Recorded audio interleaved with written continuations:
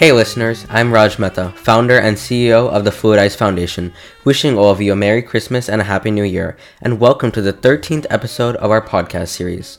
Today, I'm going to be talking about some of the reasons for the student loan debt crisis in the US. Ideally, student loans should enable borrowers to pay for college, graduate, find a job with a higher salary, and repay the loan. However, this is less and less the case because of financial policies, profit-driven financial institutions, the education system, and income gaps, which have all created a frustrating, unsustainable, and unmanageable educational financial situation that has resulted in a $1.75 trillion student loan debt crisis. According to a report from the Bipartisan Policy Center, the federal student debt portfolio was $642 billion in 2007, which has since increased by 144% to $1.56 trillion by 2020, exceeding the growth in borrower numbers, which rose from 28 million to 43 million during the same time period. The federal budget, economic policies, loan lending, and taxpayers have all been significantly impacted by this trend. The student loan debt bubble has developed over time as a result of numerous elements and dimensions. Looking back in time, the National Defense Education Act, which provided students with loans and scholarships to attend college, was passed by Congress in 1958 as a result of concerns that the U.S. was technologically lagging behind because of the Cold War. Further, the subsequent Higher Education Act of 1965 was a result of former President Lyndon B. Johnson's War on Poverty. Grants were now offered to students based on their income, greatly increasing their chances of going to college. College enrollment was rising, school expenses were low, and the American economy was expanding at the time. During the 1980s, as a result of public opposition, states were forced to establish tax and spending legislation that limited or restricted the state's ability to tax and spend. States started to reduce expenditure on highly subsidized higher education as a result of the threat to their finances, either by raising tuition or cutting back on other expenses. College costs rose as a result of these governmental cuts to student aid and funding for higher education. Since the 1980s, the cost of college has only increased. According to the Institution Board, tuition, fees, lodging, and board for students attending a private and public college during the 1980 to 1981 academic year averaged $17,410 and $7,900 respectively. These expenses rose to $26,050 and $9,800 respectively by 1990. Because federal loans are widely available, lending limits have increased, and the federal government has loosened its oversight of institutions of higher learning. It is simple for colleges to raise the cost of a college education. In the last 20 years, the price of tuition and fees has increased significantly more than the rate of inflation. According to U.S. News & World Report, in-state tuition and fees at public national universities have grown the greatest by a factor of 175%, while out-of-state tuition and fees at private national universities have increased by 141%. In addition to tuition costs growing, additional college costs have climbed over the past 20 years. These costs include paying for housing, food, transportation, books, and other school-related fees and expenses that add up to thousands of dollars spent on education. The average cost of attending a full-time 4-year college in 1980, including tuition, fees, room, and board, was $10,231, according to the National Center for Education Statistics.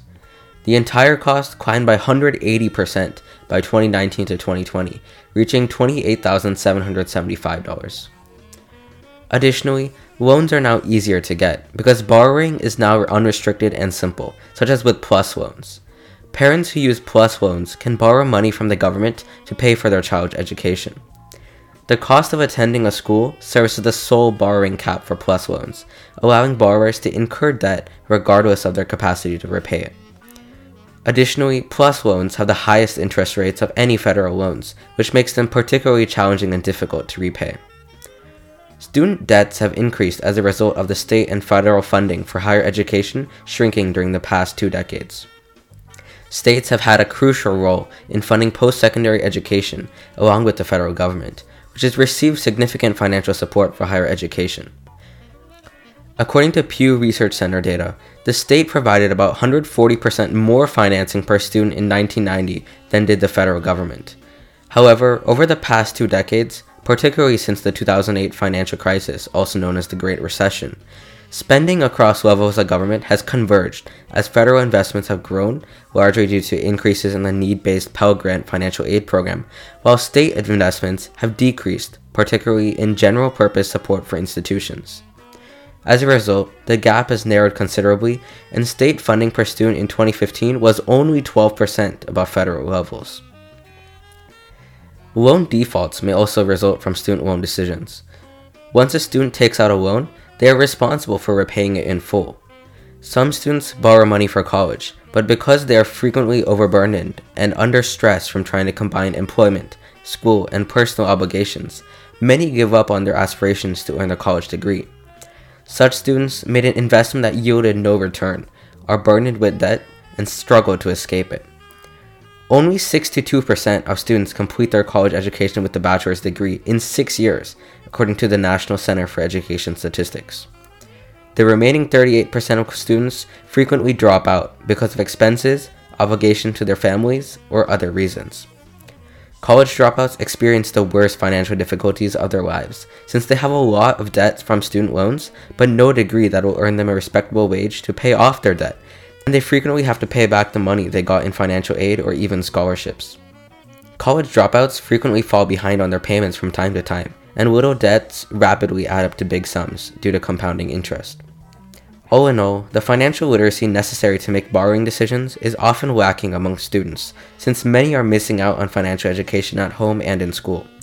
Financial literacy will help students make wise borrowing decisions, become responsible people by receiving financial education about saving, budgeting, and other topics like interest, which will be even more critical in their adult life.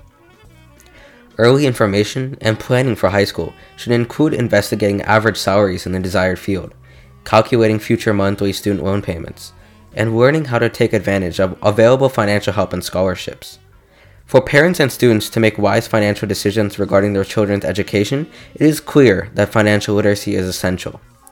Therefore, financial literacy needs to be taught in high schools and introduced beginning at an early age, especially enforced through effective public policies and public-private sector collaboration. Hope you liked this episode, and be sure to catch our next one soon.